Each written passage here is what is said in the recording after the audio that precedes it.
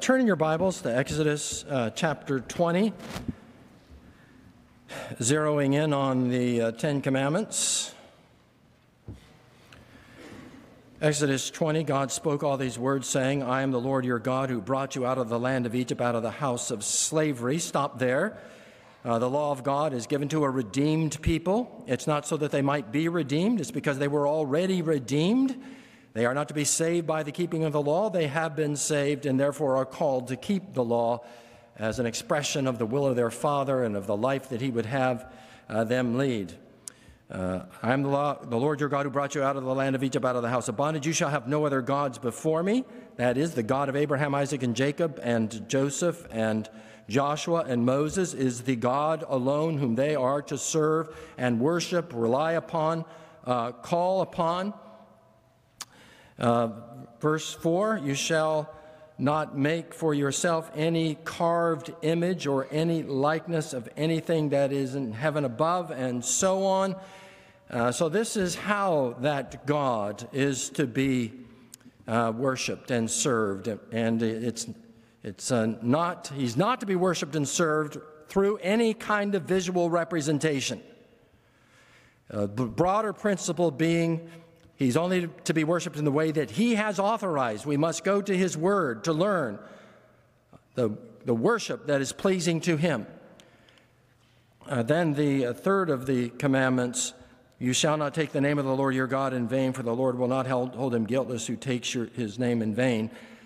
That is, we're not to worship God mechanically, superficially, superstitiously, frivolously, insincerely, manipulatively.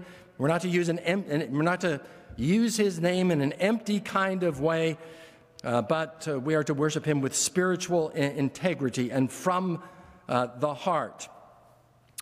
And as we've looked at then the positive, and by the way, I'm reviewing this because it's been 2 months since we last looked at the Ten Commandments, so I'm assuming that we needed a bit of a review. So it positively applied the third commandment. We said that God is to be served and worshiped spiritually, and now we want to go further and say that he is to be served and worshiped reverently. When we rely upon him, call upon him, we're not to do so disrespectfully or carelessly, but with respect and deference to him as God. So what does that mean? Well, it means that when we serve God, worship God, call upon God, the pervasive mood, the pervasive tone of that service is to be one of reverence. Hebrews 12:28, we're to worship him with reverence and awe. Jesus taught us to pray, Matthew 6:9, our Father who art in heaven, hallowed be thy name. Calling upon him with a sense of the holiness, the sacredness of his name. The English Standard Version note on that verse interprets hallowed as meaning treat with reverence. So that there ought to always be a serious and substantial mood, solid, sober, reverential tone in our worship. There is a problem, though, in exactly understanding what it means to be reverence. I think reverence is often treated today like the subject of beauty. And so beauty, it is said, I don't believe it, but it is said, is in the eye of the beholder. And so people make of beauty whatever they want to make. I don't think that works. I think that truth and righteousness and beauty are all ultimately anchored in the nature of God. And so there are those things that are not beautiful. There are things that are ugly. And so beauty is not merely in the eye of the beholder. It's not relative. There are absolutes of beauty, just like there are absolutes of truth and righteousness. All right, the same is true of reverence. We can't just pour into that word whatever we want and make it mean whatever we want it to mean. Reverence for you is not the same as reverence for me. That's sort of relativism about reverence. Now, I bring that up because I hear it all the time. We are being reverent, and services of worship to me and approaches to serving God to me seem to be very irreverent. They are not engendering in those who are worship a sense of the greatness and of the glory of God. So I want to see if we can establish a case for what is meant by reverence by looking at at various texts and tangential texts that that draw in other elements of what it means to worship God and what they imply about how He is to be served and worshiped. So, number one, I would say the Bible indicates that when we worship God, we are to worship Him carefully. So turn over in your Bibles to a couple of different passages. One, Ecclesiastes 5:1. Ecclesiastes 5:1.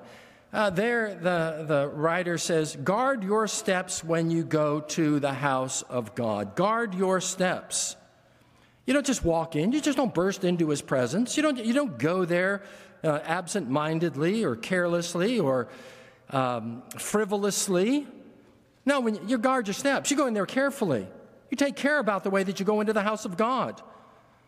This is not just like walking into your neighbor's house or some other building or some other venue. No, you're going into the house of God. So when you go in there, guard your steps. Go in carefully. You're going into the presence of God, guard your steps.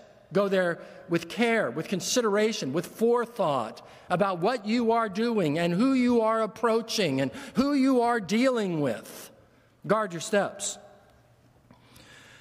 Don't just rush into His presence. If you had an audience with the president or an audience with a judge, you know, there was a judge here in town. He happened to be a member of our church. You went into his presence. You were the lawyer representing someone, and you went into his chambers or into his courtroom, and you didn't have a coat and tie on. He'd throw you out.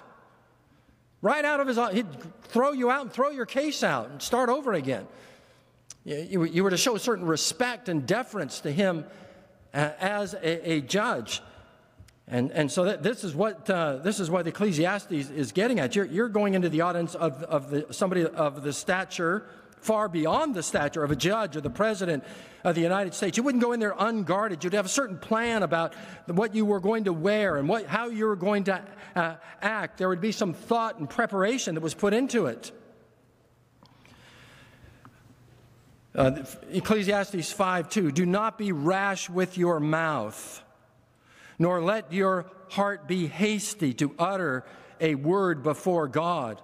For God is in heaven and you are on earth, therefore let your words be few. I mean, the point is unmistakable, isn't it? Don't be rash with your mouth, hasty to utter a word. You be careful about what you say. You can give some consideration, some forethought to what you're going to say when you come into the presence of God. Your words should be few. You don't have a lot to say to Him. He has a lot to say to you. So everything that you do, the words that you are going to be speaking should be carefully considered. Again, like you were in the presence of your judge. Like you were granted an audience in the Oval Office. Habakkuk 2:20, the Lord is in His holy temple, let all the earth keep silence before Him. Keep silence. I think that's a bit of hyperbole, but it does mean give careful consideration to what you say and what you do. Spontaneity is fine. In most cases, planning is better when you're dealing with God. I think for the ministers, that means that you carefully choose your hymns. You carefully think through your prayers. Express, so that you give expression in your prayers to that which is biblically and theologically accurate. In the Reformed tradition, we don't use written prayers for the most part. But we do talk about, and historically we've talked about, studied prayer and conceived prayer. That was the language used centuries ago. So in other words, if you're leading the people in prayer, you're going to give some consideration.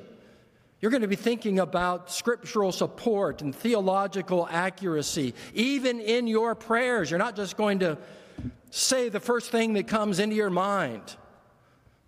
Spurgeon said to his students in his fabulous book, Lectures to My Students, the first thing out of the mouths of most people is mere froth. He's right. He's right. The thing that comes off the top of our head typically is not worth expressing. So there should be some thought given to these things. The sermon should be historically and grammatically accurate. If you're expounding God's word, you should be carefully considering the meaning of the text on which you are going to be preaching. What about worshipers? I think the worshipers should prepare before they come. You might start the night before, certainly the morning of. There would be some preparation that goes on before you come into the place of worship. You would arrive early, get settled in the pew, take a few moments to meditate and pray and prepare your heart. Why would you do all that? Because coram Deo, we are coming into the presence of God. And so there ought to be a certain sobriety and solemnity and reverence. We come into the presence of God carefully. Then secondly, we would worship and serve and worship God with fear. The fear of the Lord is the beginning of wisdom. The book of Proverbs tells us that over and over again. Some of the commentators will say such things as, the fear of God is synonymous in the Old Testament with true religion. Fear should be distinguished from terror on the one hand and bland appreciation on the other hand. So the kind of language that we have in connection with the service and worship of God is such language as trembling and such language as bowing and kneeling and being prostrate. So that helps us to understand what's meant by reverence, doesn't it? When we see this kind of language, fear, trembling, bowing, kneeling, prostration. Isaiah 66:2 says that God dwells with those who are humble and contrite of heart and who tremble at his word. Psalm 69:9 calls us to tremble before him all the earth. And one of my favorite passages, Psalm 2:11, rejoice with trembling. So we'll say more about joy in a few minutes. But isn't that interesting? There's not this dichotomy, this gap between joy and fear. When we rejoice, we do it carefully. We do it with trembling. We do it with fear, a certain element of fear, not slavish fear, or what the older theologians would call servile fear, but with filial fear, family fear, the kind of fear that a good father engenders in his children.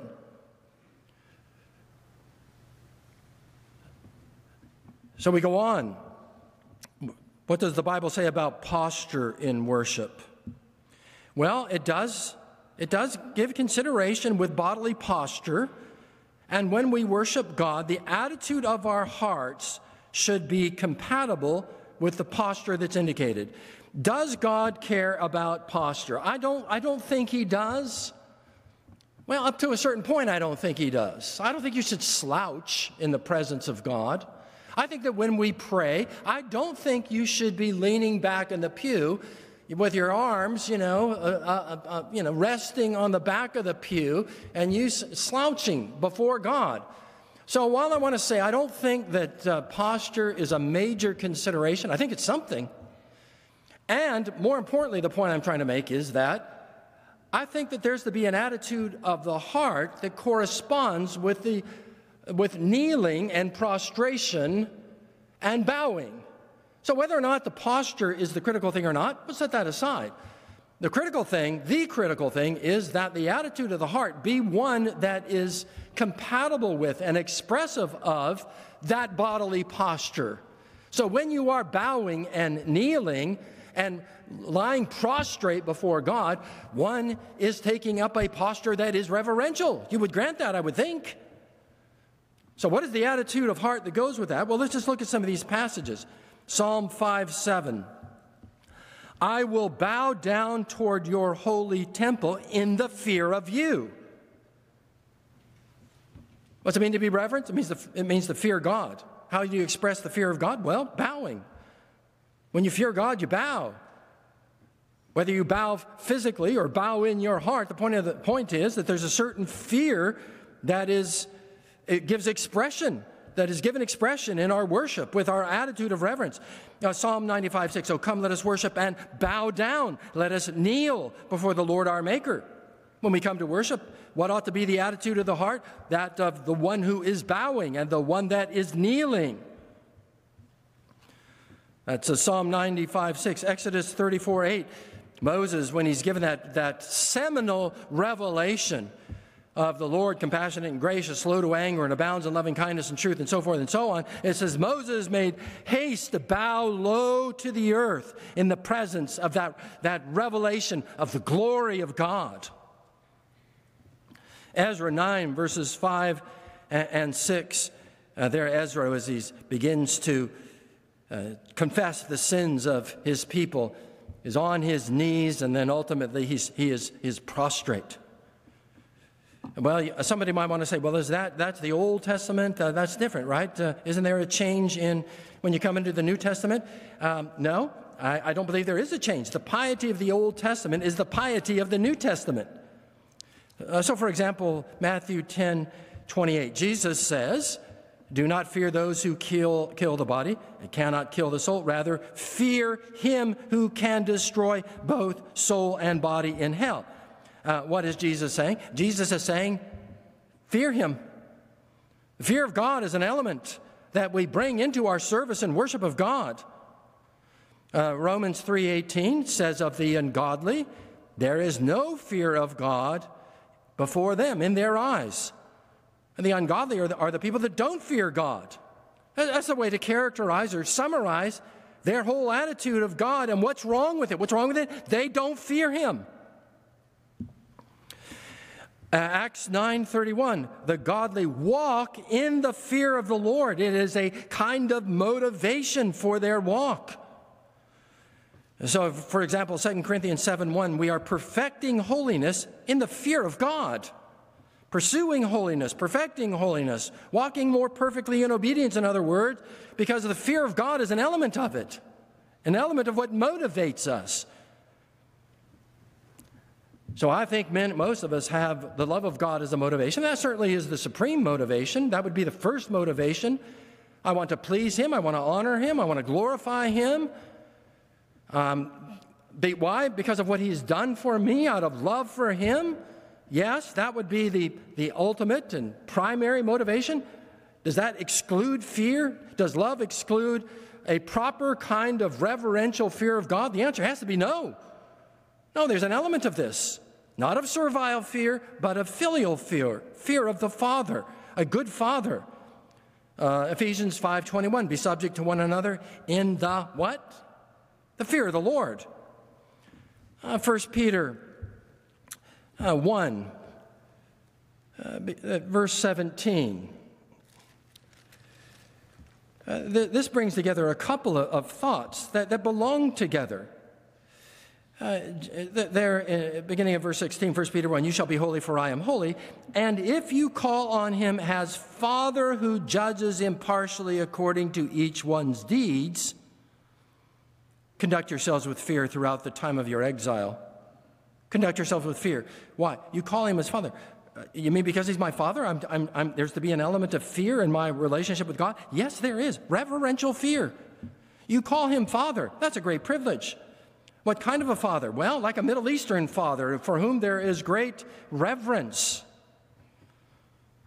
If you call upon him as Father, who does what? Who judges impartially according to each one's deeds, in light of the fact that he is your Father and in light of the fact that he is your judge, there's a certain element of fear that should be characteristic of the way that you conduct yourself as a Christian. Your service and worship should have this element of reverential fear.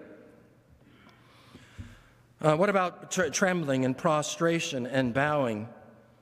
Well, Philippians 2:12. There the Apostle Paul says, work out your salvation with what? Fear and trembling. They are together. This is the New Testament. Not incompatible with the thought that God is love, not incompatible with the fact that God is my Father. I'm to work out my salvation with fear and trembling. That's repeated 4 times in the New Testament. Fear and trembling are presented as characteristic of the attitude with which the people of God serve God. Revelation 1:17, John is given a vision of the ascended Christ. And his response is what? Does he say, oh, that's really neat. That's really special. No, it says he fell at his feet as though he were dead. So overwhelming was the vision of the ascended Christ. Ephesians 3:14, I bow my knees before the Father.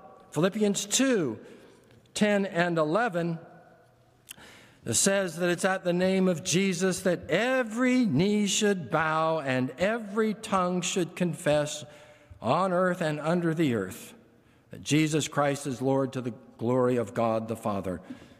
And there's the vision of worship, of bowing. It's a reverential worship. So will it do for our worship?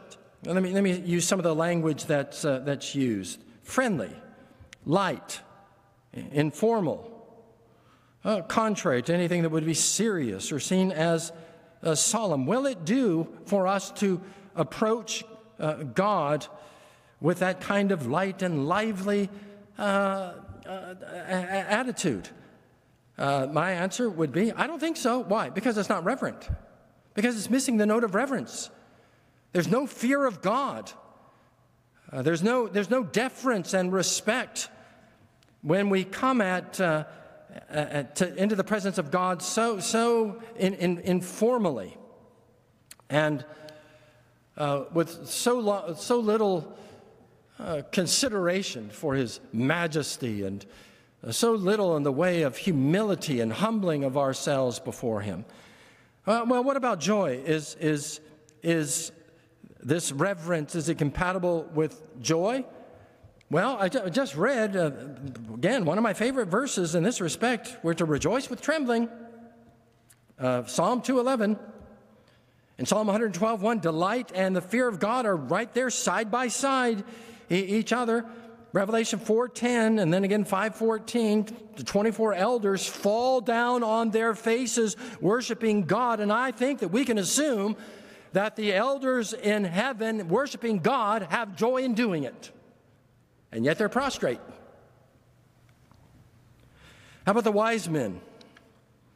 When they saw the star, they rejoiced exceedingly with great joy. And going into the house, they saw the child with Mary, his mother, and they fell down and worshiped Him. So the exceeding great joy and the kneeling, the bowing, the reverence, the awe, the wonder, these are not incompatible, and indeed they are exactly the opposite. So when we have weddings, I go through a little spiel every time in which I try to make some distinctions. So I'll start this way. I say there's a difference between the celebration at the ballpark and the celebration at the awards banquet later. All right, at the ballpark, during the game, touchdown is scored. What does everybody do? Everybody goes nuts, right? They jump up and down, they scream and shout, they clap, they cheer. It's very exuberant, it's very expressive, it's very emotional. But then at the awards banquet, a month and a half later, is that also a time of celebration and joy? Well, it is. It is a time of celebration and joy. Is it expressed in the same way? No, it's expressed quite differently. They say so-and-so gets the most valuable player award, and what does everybody do? They clap there, they're polite clapping, and so a little cheer, but it's much more subdued. They're not jumping up on top of their chairs and throwing their arms in the air and screaming and shouting. No, it's a much more subdued. It's still a celebration. It's still joy, but it's being expressed very differently. All right, what about weddings? Well, there is a difference between the wedding, the reception, and the honeymoon. Different venues, different ways of expressing one's joy at the event. Are all three of those joyful? They sure are. The wedding's a joyful occasion, but there's a solemnity to it. Why? Because it's a worship service. Because a serious thing is taking place there. Vows are being exchanged. That's serious business. This is a lifetime commitment. If you're getting married as a Christian, it's a lifetime commitment. Once you're in, you can't get out in any kind of a God-pleasing way. Right? So that means this is a weighty decision. This is not the kind of decision that's being made by your secular, unbelieving friends out there. Well, we're going to give it a try. Maybe it'll work. Maybe it won't. No, this is life commitment. It doesn't work out. You can't punt. You got to work through it. That makes it a whole different kind of decision when I know it's for life. And so there's a serious nature to the wedding itself. How about the reception? The wedding is a joyful occasion. We have beautiful music, and we have an exposition of Scripture, and we're praying, and it's a joyful occasion to see this young man and this woman coming together in holy matrimony. All right, then the reception, different kind of celebration. There may be a band. There may be other instrumentalists of some sort. There's music that's going on. There may be dancing that's going on. There's food that's being served. I mean, it's a joyful occasion. It's a feast. It's a festival. Is it joyful? Yes. It's a different kind of joy, though. It's being expressed differently. Is that not right? Then what about the honeymoon? There's stuff that goes on there that doesn't belong at the reception and doesn't belong in the worship service. Joyful? Yes. Exciting? Yes. But it belongs in one context and not in another. There's a difference between those three events, those three venues, and those differences need to be understood. So I come back to worship. You need to understand what we are doing in a worship service.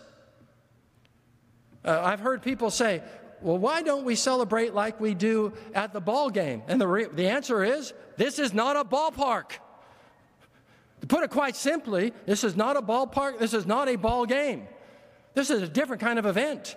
And so the way you express joy at a ball game, celebrating an athletic accomplishment, is a different thing than what we do when we gather for worship. When we are drawing near to God, into the presence of the true and the living God, Father, Son, and Holy Spirit, through the mediation of our Lord Jesus Christ, that's serious business. So we're not frivolous about that. We're not superficial about that. There's a weightiness to it. There's a seriousness about it. Is there joy? Yeah, there's joy, but it's a deeper kind of joy. I think when we sing, Holy, Holy, Holy, Lord God Almighty, to the tune Nicaea, I think it's one of the most joyful things we do, but it's weighty, right? There's substance and weight and solemnity in the rejoicing. I think that when the choir sang, Thanks be to thee, I'm going to say Handel wrote it. I don't care what Jacob says. All right? Whatever. It's attributed to Handel. It's absolutely, overwhelmingly beautiful, but it is weighty. It literally brings tears to my eyes when I hear that being sung. I just feel like that at that moment, God is getting the glory of which he deserves. I feel that way every Easter when we have everyone go in the balcony and sing the Hallelujah chorus. I just feel like it's one of those moments in this world, on this earth, when at that moment, God is getting the kind of glory he's going to get in heaven, which he deserves and of which he is worthy. And finally, there's a moment when it happens. So there's a weightiness to the proper service and worship of God, so that fear and joy, they're compatible. There's a joy that's inexpressible and full of glory.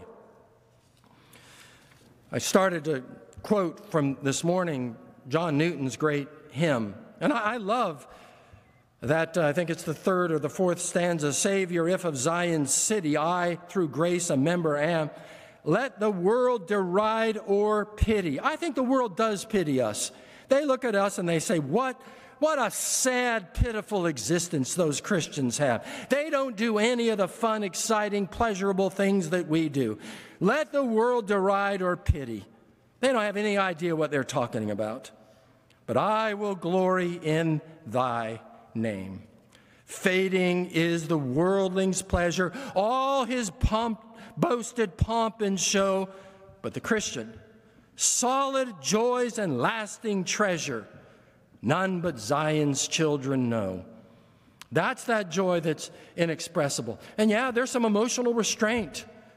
We don't put on ostentatious displays of emotion when we worship. We don't stand on street corners when we pray, drawing attention to ourselves, so that we might hear when God speaks, when his word is being read and when it's being preached, and so that we might focus on the message of the hymns and psalms that we sing and join in the prayers that are being prayed. So, yes, we are quiet.